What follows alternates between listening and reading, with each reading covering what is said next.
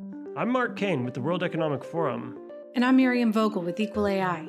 And this is In AI We Trust. Hey, Mark, great to see you. Hello, Miriam. How's it going? It is going well. I am particularly excited for our discussion today with Oren Etzioni, someone who I've known for some time, and I am really impressed with both his deep insight, his many years, decades of experience in this field, and his ability to break down what he's working on, what's important, and what the limits of AI are in such clear terms for everybody to understand it. Absolutely. I think this is going to be a great episode, and there's so many questions I want to ask Oren, so let's just dive right in. Let's do it. Today, we are so pleased to be joined by Dr. Oren Etzioni, the Chief Executive Officer at AI2, the Allen Institute for AI, a nonprofit that offers foundational research, applied research, and user-facing products. He's Professor Emeritus at the University of Washington and a venture partner at Madrona Venture Group. He has won numerous awards and has founded or co-founded several companies, including Faircast, which was acquired by Microsoft and uses algorithms to recommend when and if to buy airline tickets. He has written over 100 technical papers, provides commentary on AI for the New York Times, Wired, Wall Street Journal, Nature. He has helped to pioneer some of the pivotal functions we now rely on, including meta search, online comparison shopping, machine reading, and through it all, he remains an AI optimist, and we are so delighted to have him on our show today. Oren, thank you for joining us. Thank you for the invitation. I'm really looking forward to it. So you are not new to this field. You completed your first machine learning project, if my research is correct, in 1988 as part of your master's thesis at Carnegie Mellon. What led you to choose this field, and how has your focus changed over your career? Well, first of all, Miriam, your research is correct. I like to joke that I've been working on big data for so long that I started, it was just little data, and it grew over time.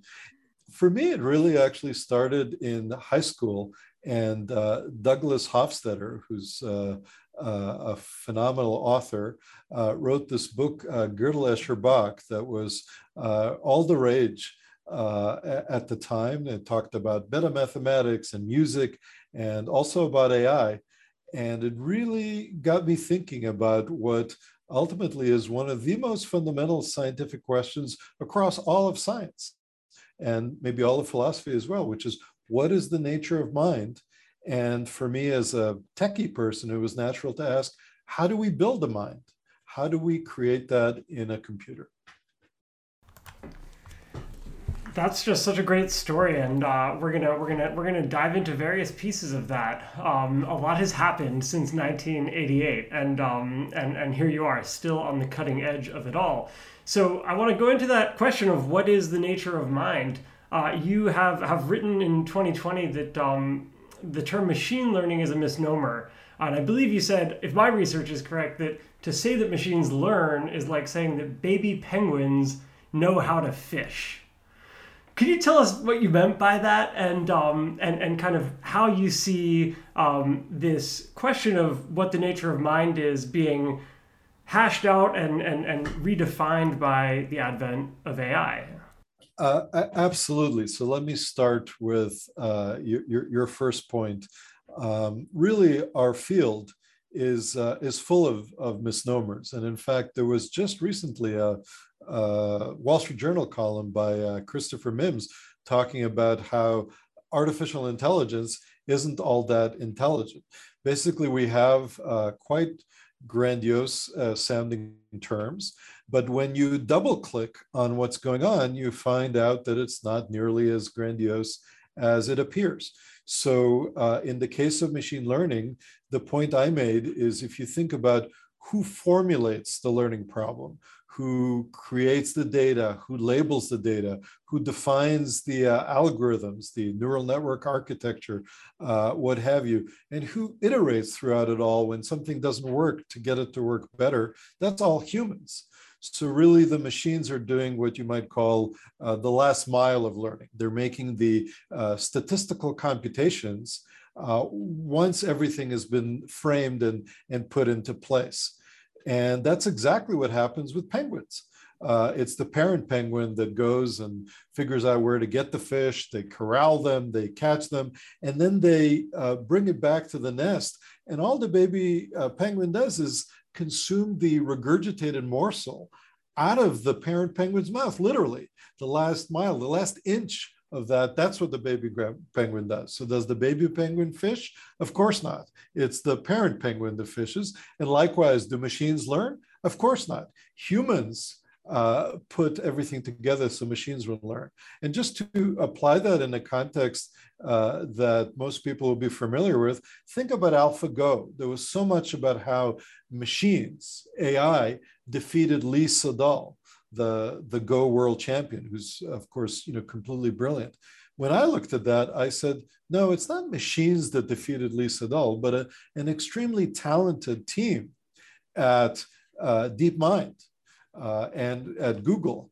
They built something, then they pushed the button, and that's something defeated Lee Sedol. So it's a very, very different dynamic if you think about the people that are so very involved in AI. Oren, I so appreciate how you have such a deep understanding for what is and is not happening in AI and such a clear way of explaining it to everybody else. I also liked in other discussions how you've talked about with the Go, it didn't know that it was competing. It didn't know that it won. I mean, really helping us understand the different context and the misapplication of human intelligence as a concept when we're talking about artificial intelligence. So you've done so many interesting things in your career, and you were inspired to join the Allen Institute, a nonprofit that both does research and creates and supports user-facing products. You have an incubator, and I'm curious, what was it that inspired you? What's the void that you wanted to fill with the Allen Institute? So most of my work has been academic. And over the years, 25 years, I really enjoyed the teaching, mentoring of grad students, but I increasingly felt that our research is very incremental. One more conference paper, one more brick in the wall, as it were, just very gradually making progress. And I was looking, as I've gotten older, for a way to frankly make more of an impact faster, became more impatient. And I was very fortunate that the late Paul Allen, through his team in 2013, approached me and said he wanted to create a research institute that would have a major impact on the field. He'd been passionate about AI for decades. And he posed a very tantalizing question. He said, look, AI is making all this progress, but can you take an AI system, give it a textbook, have it read a chapter, and then answer the questions in the back of the chapter, the exercises? And I said, no, we can't. He said, okay, can you make this happen? And so it was a combination of dissatisfaction with the incremental aspect of research, the vision, right? Paul Allen, Idea Man is the name of his autobiography, is truly a visionary. And then, of course, something that most of us don't have is the resources to make that happen. And so in 2013, there was no institute, there was the plan for one. There was just Paul Allen's visions and resources. And people interviewed me at the time and they said, why are you leaving a tenured position at a top university for this completely uncertain, incipient thing? And my response was, the sky's the limit. And so fast forward now 7 or 8 years, we're more than 200 people. We have an active incubator. We have, as you said, a variety of free products that we make available to the public, like Semantic Scholar we could talk about. And we've published more than 500 academic papers. And I think more than anything, again, we have a phenomenal team. So I feel very fortunate that Paul Allen picked me to lead this effort. Incredible. And so you've gotten this incredible mandate. You've yourself stepped into this new phase of really wanting to drive impact. You've built this incredible team, and then you've created several very interesting products or backed several interesting initiatives. You mentioned Semantic Scholar. You've also worked on novel voice generation, legal matters and processes. I'm curious, how do you decide which startups, ideas, initiatives to fund and to back? And what are some of the developments that you're most excited about right now? Well, it does take a lot of judgment and deliberation to decide which projects to get into. There's a famous saying, if you want to go fast, go alone. If you want to go far, go together. So we generally work on group projects, which is very different. Academia, often a grad student and her advisor can do remarkable things, but it's typically in the small. And we try to identify things that we can put a team of 10 people, 20 people behind. And that requires both forethought and asking the hard questions. And the hardest question that I like to ask is, what will happen in the reasonable best case? So we all know what's going to happen in the worst case. This will crash and burn and won't be successful. But what will happen in a reasonable best case? How much impact will we have?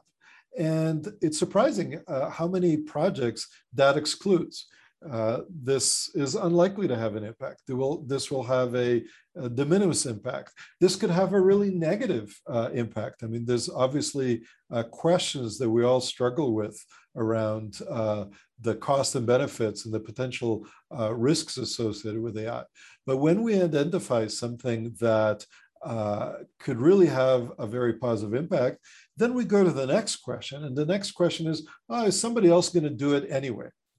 And then when the answer to that is no, now we really get going. So to take Semantic Scholar, which really is a poster child project for us, there isn't a lot of money in helping scientists be better at their job.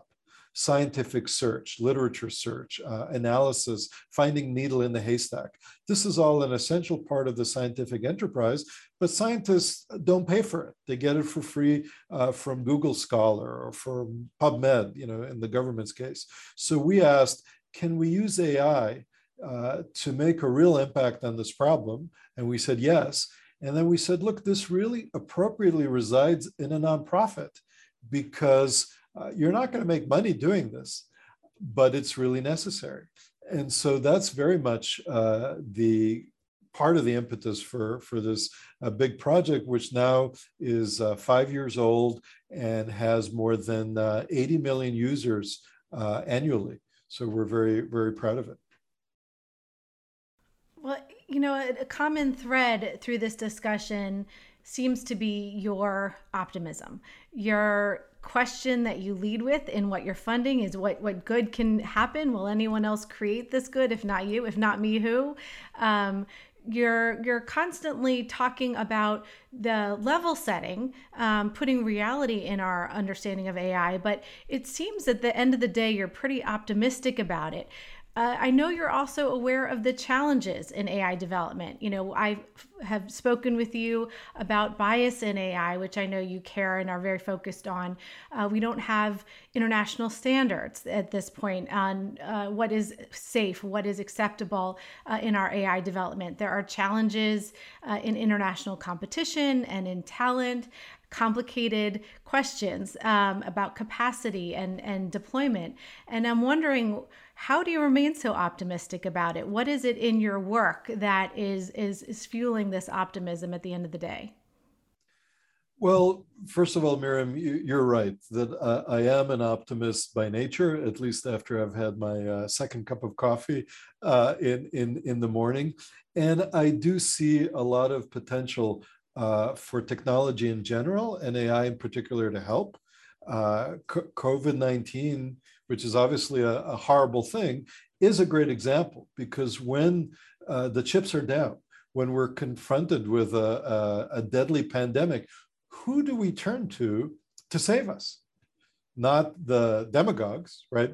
Trump didn't save us, not right to technologists. So it's very clear to me that with all the things that we worry about, and I'll get to those in a second, if we're going to find our way out of the thorniest problems facing humanity, whether these are pandemics, poverty, climate change, technology is very much at the forefront there. So just to take climate change for a second, segueing a little bit from AI, there's kind of a guilt-driven mentality of we have to reduce our consumption and become greener. And of course we do, right? It's been very profligate.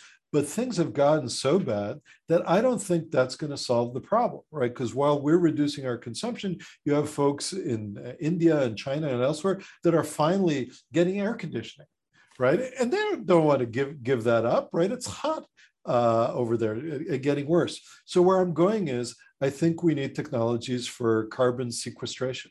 I think we need to innovate our way out of this problem, because this kind of guilt-driven minimization just isn't going to do it. And I think that's the reality of it. So I do very much view technology as a power for good. At the same time, I'm also very aware that it can and has been either misused or created a lot of problems. So of course, our energy technology has created, and our transportation technology has created this climate change problem. And specifically in AI, the impact on jobs, the impact on privacy, the impact on bias, racism, sexism, and so on. These are all challenges that, of course, your organization and others tries to solve, and that I'm very keenly aware of. So I don't view the world, despite being an optimist, through rose-colored glasses. Everything is going to be great. No, everything is not going to be great. We need to be mindful of the technologies we're developing and their impact in the world. With that, I do see a potential to do good, and that's why our mission is AI for the common good. So for example, you mentioned our incubator. We have various companies that are actually meant to become profitable, right? For the incubator to be self-sustaining, but we only focus on ones that have a positive impact in the world, right? We don't do surveillance technology. We don't do technologies that can become addictive to people, et cetera, et cetera. And I could give more examples. There's some fascinating stories there. But I guess the TLDR of what I said is I'm an optimist, but I'm also a realist. That seems like a safe starting point in an era of great promise and also great peril and uncertainty, such as the one we live in. I want to put the rose-colored glasses back on just for a second and drill down one level deeper into AI for the common good and what you see as the most promising routes for AI to deliver that common good. So, we think a lot about AI and its potential to help accelerate various of the Sustainable Development Goals, for example, including environmental, health, poverty. I'm curious, you're on the front lines, you're supporting a lot of efforts that are trying to move the needle. You talked a bit about scientific discovery, which is, a great kind of horizontal example of AI enabling progress. But I'm curious, what are you most optimistic and bullish about in terms of where AI can really help us accelerate progress? Let me give three examples quickly. The first one is completely outside of what we do, but has got to be the most important example of AI's impact for the common good. We have 40,000 people dying on our highways in the US every year. We have over 1 million injuries.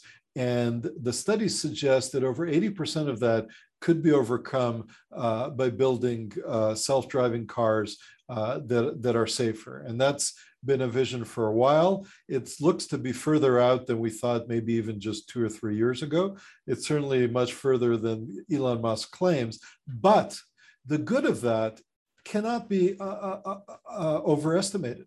Think about how many lives we could save, how many injuries we can prevent. We've struck a Faustian bargain with our transportation technology. It's incredibly convenient, but people are dying left and right. We can change that. That in and of itself is sufficient justification for people to get into AI. Now, the second one, as you suggested, I really believe that scientists are the ones who are going to help us with so many of the challenges we face. And we are building technologies like Semantic Scholar to help scientists be more effective at their jobs. So that's a second route. And the third one has to do with saving human lives, specifically around medicine. So the third leading cause of death in American hospitals is physician error.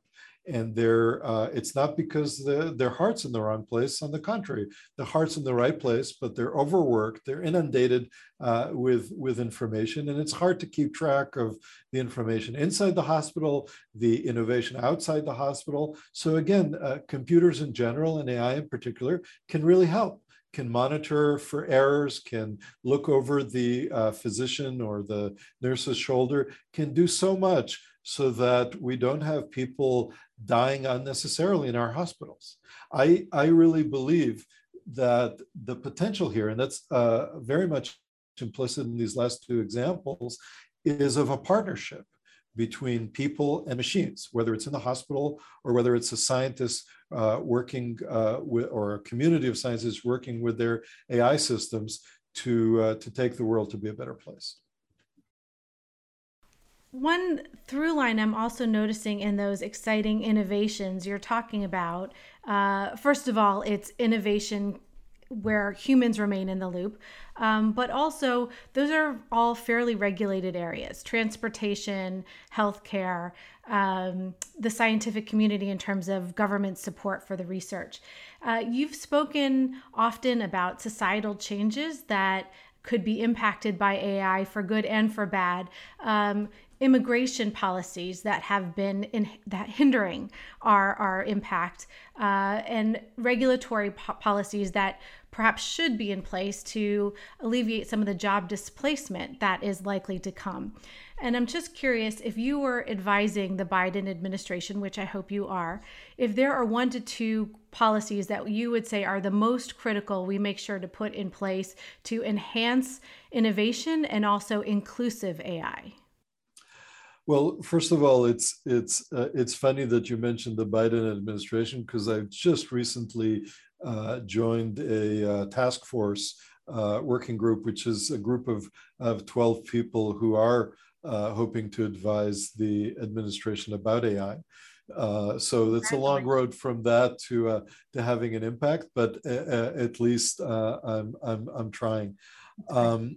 If I were to advise the president about what would make the biggest impact on our AI efforts, I would say, number one, the theme that I've been repeating, that so much of AI is about people, and we do have a shortage, particularly in this country, of qualified people. And so we need to remove the barriers to entry, if you will. And that actually has at least 3 legs. The first and easiest one is immigration, because we have these tremendously talented people outside the country. We could launch a visa program for AI, more broadly for technologists in general, but specifically for AI, to bring AI students, AI entrepreneurs into this country. But women and underrepresented minorities are also underrepresented, almost by definition, in computer science and specifically in AI. So if we can help increase the set of people who are exposed to the subject, who are welcomed into AI, if we frankly have more better people working on AI, it's going to go better. It's that simple. The second piece of advice that I would give is, I don't think AI is for everyone. So I'm not going around, meeting people at street corners and saying, hey, you got to become an AI expert. Some of us, and appropriately so, actually most of us, are not going to become AI experts. But now there's a really interesting question about literacy, right? we have the expectation that everybody should be able to read, that everybody should be able to do at least elementary arithmetic. That's essential to being a functioning member of society. I think that computers and AI have gotten to the point where a certain level of AI literacy is also necessary. It's necessary because this technology is so powerful and so transformative over time, and a lot of people don't understand what it can and cannot do. So those of us who are not engaged in the actual construction of AI should have AI literacy. And I would ask the president to launch programs that promote and encourage that, and quickly. Well, I hope that he's listening, and I hope that the administration is listening. I think these are great suggestions, and I want to ask sort of one more sort of question about advice. You know, you've seen a lot. You're doing really exciting work. For those young people who are thinking about a career in AI, hopefully many of whom are listening and who are thinking about how can they build a career and maximize their impact and their fulfillment and societal value and intellectual fulfillment, what would your advice be to them? What are their directions that they could explore? So I would start with the most welcoming message that I can give. Don't disqualify yourself if you think, oh, I'm not good at math, I'm not good at programming, I'm not this, I'm not that, I can't do AI. Nothing could be further from the truth. I think that people should try their hand in it. We have a set of phenomenal AI engineers who came from a program in Seattle called Ada Academy that takes people who were trained in other fields and retrains them to be computer engineers in a short, roughly 1-year program that has a intensive course component and an intensive internship components. And it's aimed at women, and these women are phenomenal. We didn't hire them because, oh, we should have more women. We do want to have more women. We hired them because they kick ass. And each and every one of these women didn't think that they could be a software engineer until much later. So my first message to everybody listening is don't disqualify yourself. My second message is think not just about the short term, but very much about the long term. What is the world going to look like in 20 years, right? Younger people in 40 years. And I think that people who don't have a strong understanding of machines are going to be at a significant disadvantage. And so start to educate yourself about this, start playing with it, whether it's at code.org or at Coursera or your local teacher or friend. Robotics clubs are huge in many schools. There's just so many ways to get started. And when you get started, don't be intimidated by somebody who started 5 years before you. And yeah, they're like spouting out all this jargon and they're incredibly techy. It's not to borrow a phrase, it's not a sprint, it's a marathon. And the person who's early in the lead because they've been doing it since they were 8 isn't necessarily the person who's ultimately the winner. And even more importantly, it's not a winner takes all thing. We're not all competing with each other, right? There's so many opportunities to work together. So the most important thing I can say is a message of welcoming and inclusion. We need you. Thank you for that, Oren. I think it's so helpful how you not only take the time in your writing to demystify AI and what it does and what it doesn't do, but I think this invitation to all of us to join the field is really important and something I hope all of us will take advantage of in our own different way. One thing that we'd like to ask before we close, we like to ask all of our guests about something they're excited about, concerned about, looking forward to on the horizon. We ask it in the form of, what is your rose, your thorn, and your bud for AI?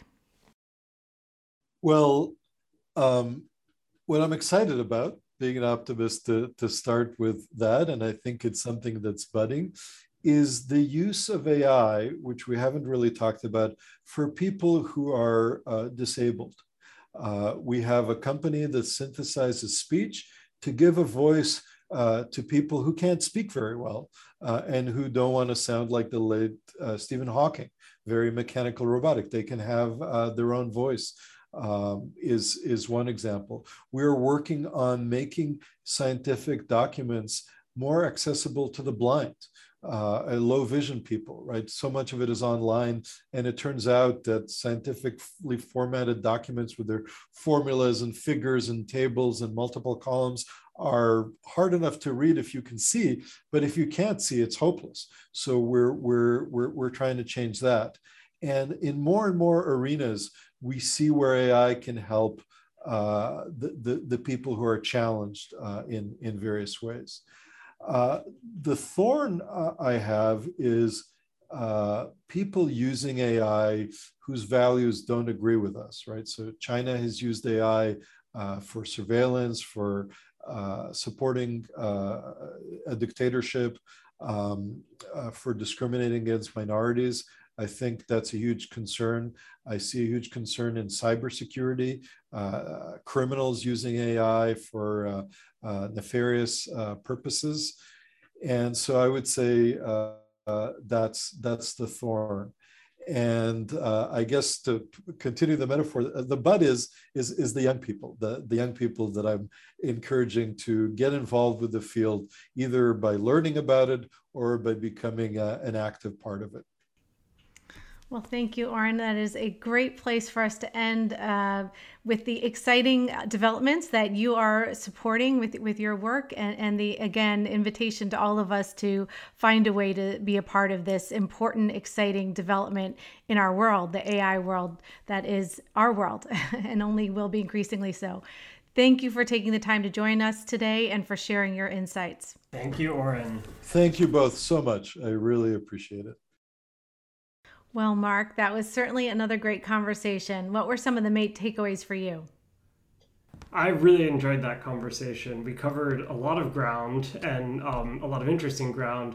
You know, a couple things that jumped out for me. I thought it was very interesting to approach AI from this kind of initial framing of what is the nature of mind, where Oren started his career, and then everything that flows out of that, including looking at AI and how it's embedded inside of human organizational structures and systems. We talk about AI as though it's this force that's outside of ourselves, but as Oren so deftly illustrated, actually we structure and frame everything about AI systems, what data goes into them, how they're built, how they're assessed and checked. And so thinking about AI in terms of how we wrap around it the kinds of systems that we think will get us the best outcomes, that to me was just a really useful way to frame a lot of everything else that we talked about in terms of particular use cases or challenges. What about you? Anything that jumped out on your side?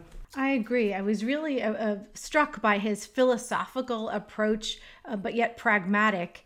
When I met him, it was a very different context. I had the privilege of speaking with him at the Wall Street Journal. We led a masterclass on bias in AI, and seeing how he brought these complicated issues to life for the senior executives in the room was really exciting. And to see how they responded to him and how he got the entire room so engaged. It was a really fun conversation, but such a different context. To see how he thinks about what to invest in, to see the importance he places on talent, bringing young people, women, people of color, and to find the important ways that he's supporting the inclusivity in the AI that they are developing and the real successes that they seem to be able to support in their work is really exciting, from broadening the search in the search of the research and to make sure that it's more accessible for scientists to find relevant research, to the AI that makes it more approachable for those who have vision and hearing challenges. So really inspiring, and I'm so glad that he is doing the work he's doing. Yeah, that was really inspiring. And one other thing that inspired me was actually it was an answer to a specific question that I think has broader applicability. When we asked him how he decides which projects to select, and one of the first criteria was what will happen in the reasonable best case.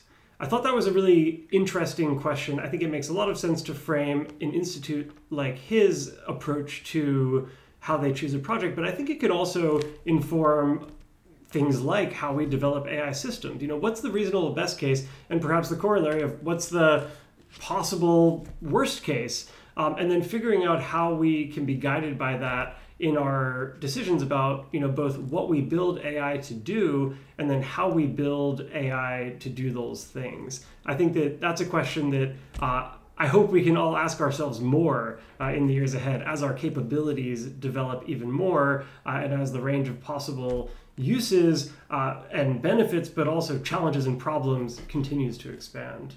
Yes, and at the end of the day, given all of his insight, work, and experience in this field, to remain so optimistic, I think should be encouraging for all of us.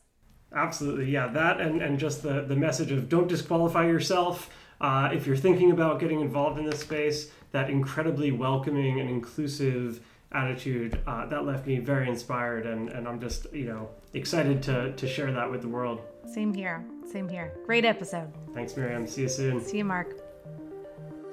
You have just listened to In AI We Trust, hosted by Miriam Vogel from Equal AI and me, Mark Kane from the World Economic Forum.